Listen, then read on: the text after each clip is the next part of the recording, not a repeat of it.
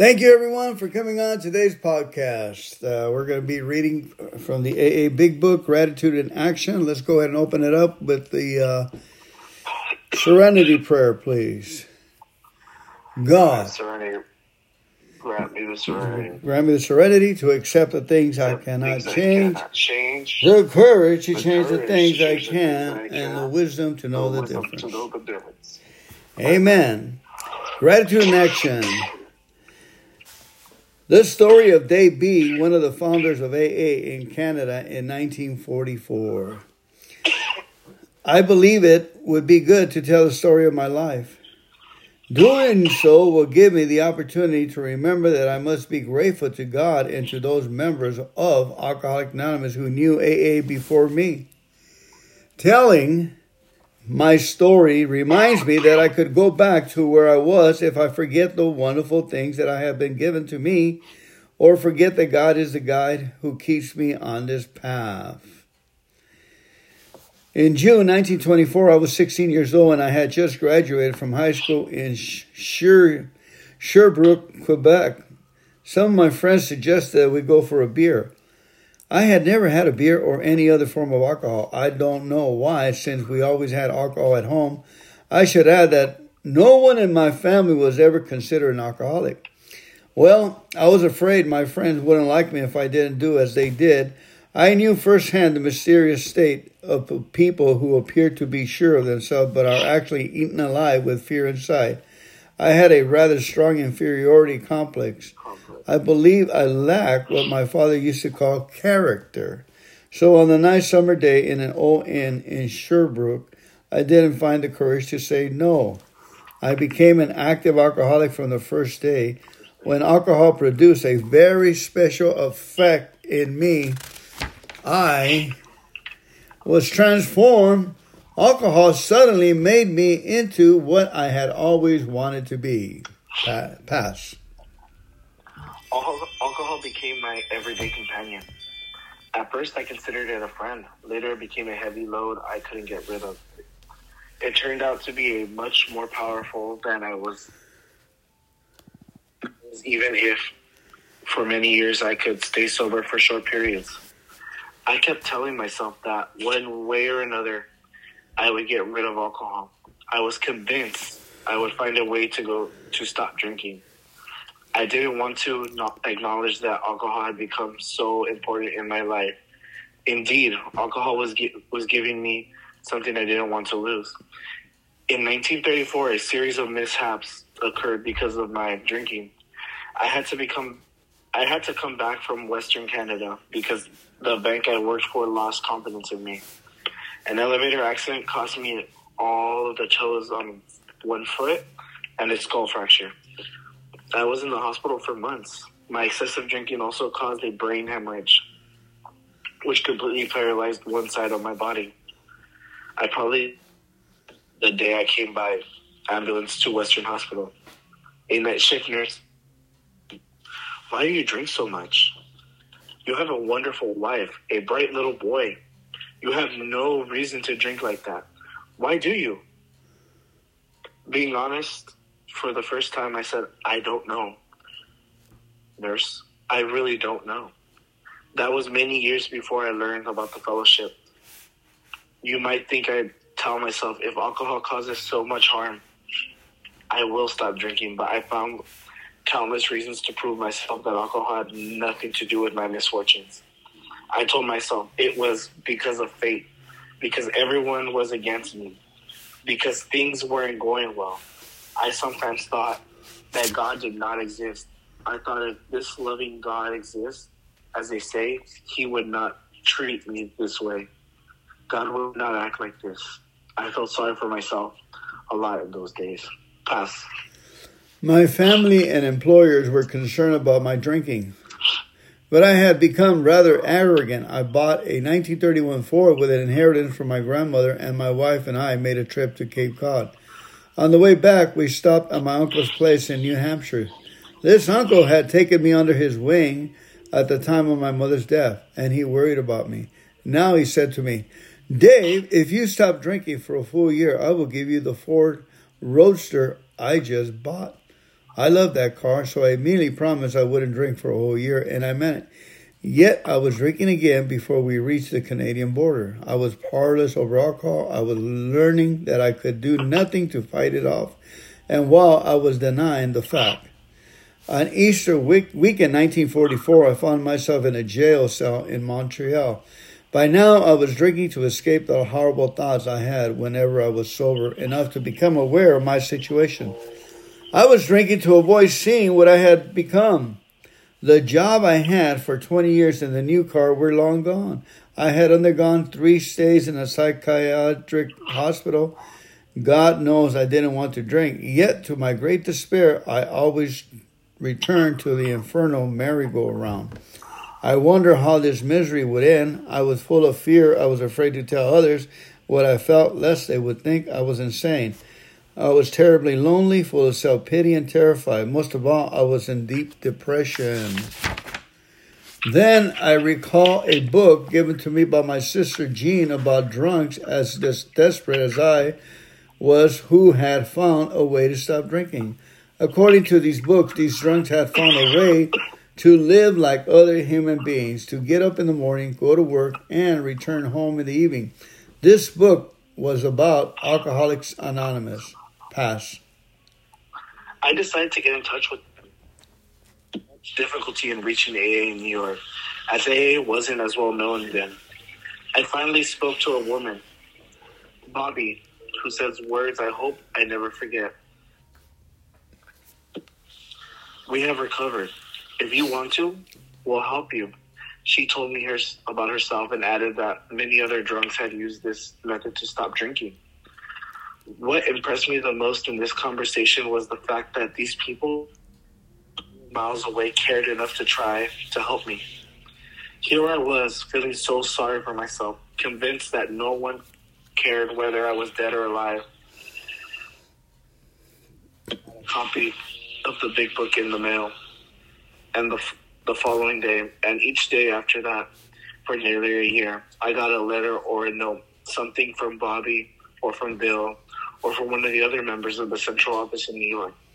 In October 1944, Bobby wrote, "You sound very sincere, and from now on, we will be counting on you to perpetuate the fellowship of AA.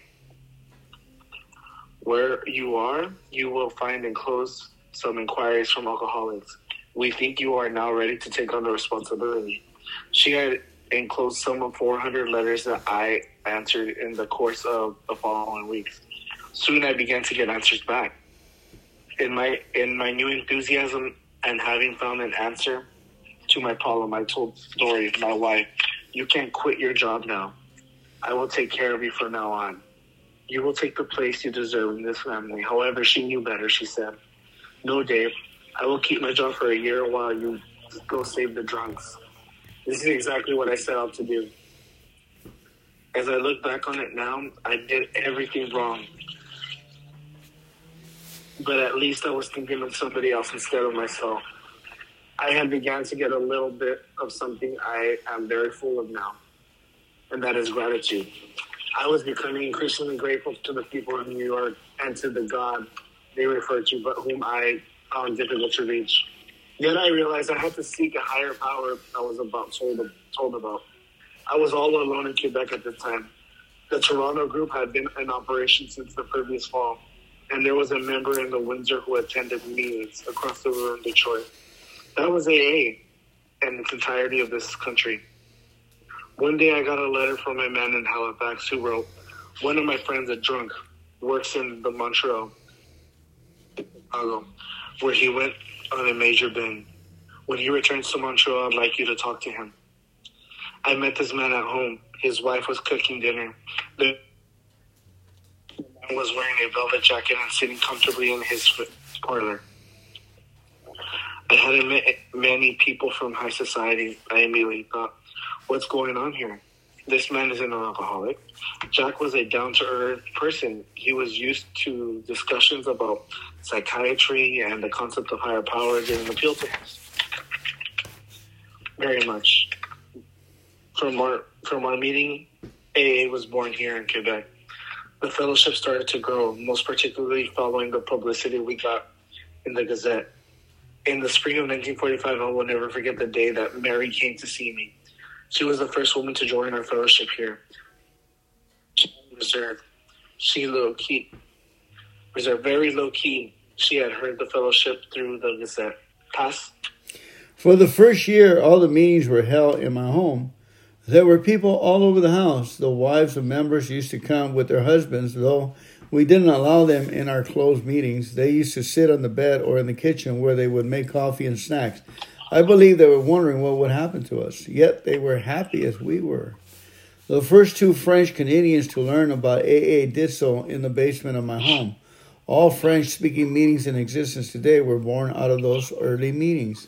At the end of my first year of sobriety, my wife agreed to leave her job after I found some work. I thought that would be easy. All I had to do was go see an employer and I'd be able to support my family in a normal fashion. However, I looked for work for many months. We didn't have much money, and I was spending the little we had going from one place to the other, answering ads and meeting people. I was getting more and more discouraged. One day, a member said, "Dave, why don't you apply at the aircraft factory? I know a fellow there who could help you." So that was where I got my first job. There really is a higher power looking after us. One of the most fundamental things I have learned is to pass on our message to other alcoholics. That means I must think more about others than about myself. The most important thing is to practice these principles in all my affairs. In my opinion, that is what Alcoholics Anonymous is all about. Pass. I never forgot a passage I first read in the copy of the big book that Bobby sent me. Abandon yourself to God as you understand God. Admit your fault to Him and to your fellows. Clear away the wreckage of your past. Give freely of what you find and join us. It is very simple, though not always easy, but it can be done. I know the fellowship of AA doesn't offer any guarantees, but I also know that in the future, I do not have to drink. I want to keep this life of peace, serenity, and tranquility that I have found. Today, I have found again the home I left and the woman I married. When she was still so young, we had 2 more children, and they think their dad is an important man. I have all these wonderful things, people who mean more to me than anything in the world. I shall keep all that, and I won't have to drink. If I remember one thing, to keep my hand in the hand of God. Amen. What a beautiful story. That is a very beautiful story. Yeah, I didn't do any of that stuff in the first few years of my sobriety, and I didn't keep my hand with God and my other hand with a new prospect, doing what we're doing now. And all the things left me, like you said, I forgot. And even though I had the hand of God, but I didn't have the hand of the newcomer. So with that, I really like where it says right here, exactly that. Telling my story reminds me that I could go back where I was if I forget the wonderful things, in the first paragraph, the wonderful things that I have been given to me, or forget that God is the guide who keeps me on this path. It's kind of nice because it doesn't say, let me look at how bad it was right here. This guy, usually all the stories are saying, oh, if I forget how bad it was and how miserable I was. And, that's fine and dandy. But right here, he's saying, if I forget the wonderful things that I have been given to me. See, so that's really what we were talking about earlier, that watch out what you pray for, because you may get it. Watch out what you think for, because we're living on a spiritual path. In other words, whatever we think about, talk about, will come about. If we think and believe that God works in mysterious ways, His miracles to perform, if we really believe that, it'll start to happen. You just practice with it. I write it in a 3x5 card or put it here and there, and I look at it. And before I was saying, it's just a writing. But I'll get it and I'll move it around the house and I'll keep looking. I'll start believing on it. And once you believe it, you walk on a different plane. You feel it. That God is the God who keeps us on this path. So I'm asking everyone, believe or make believe, and you will believe. All it takes is making believe, make believe that God works in mysterious ways and his miracles to perform to get us to, he does wonderful things for us through this program. Amen. You're right. Amen. Amen. And congratulations, your birthday's coming up on the 9th. Yeah, it is. I'm very excited about it. I never thought I could do it a whole year. Did you get any discouragements that said, oh, what the heck, what's the use of it? No,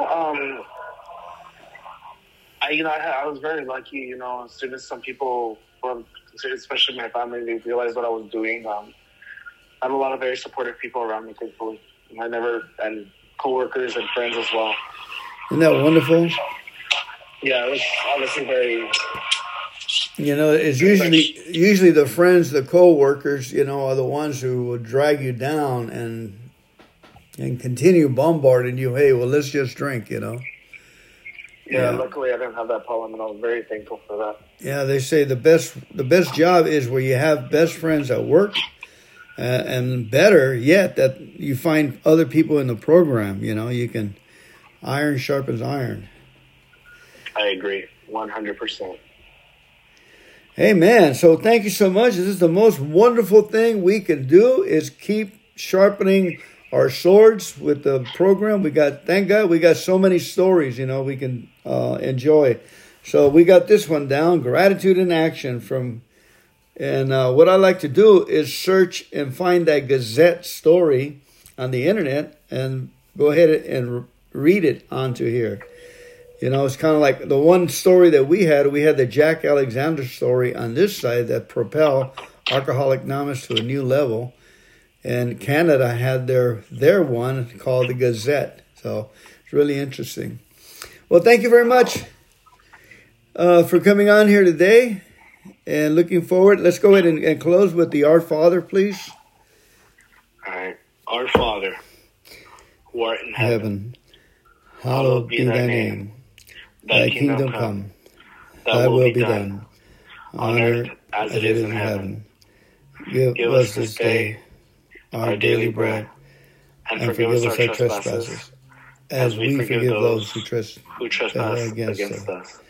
And lead us not into temptation, but deliver us from evil. For thine is the kingdom, and the power, and the glory, forever and ever. Forever and ever. Amen. Keep coming back. Thank you, Alex. Have a great week. Thank you, Fernando. You too. All right, just text me if you're going to hit a meeting, so I'll try and make it. Okay? All right, I'll be there tomorrow. I'm going to be there probably tomorrow for sure on Monday. All right. That'll be good. All right. All right, see you. I'll see you. See you then. Bye.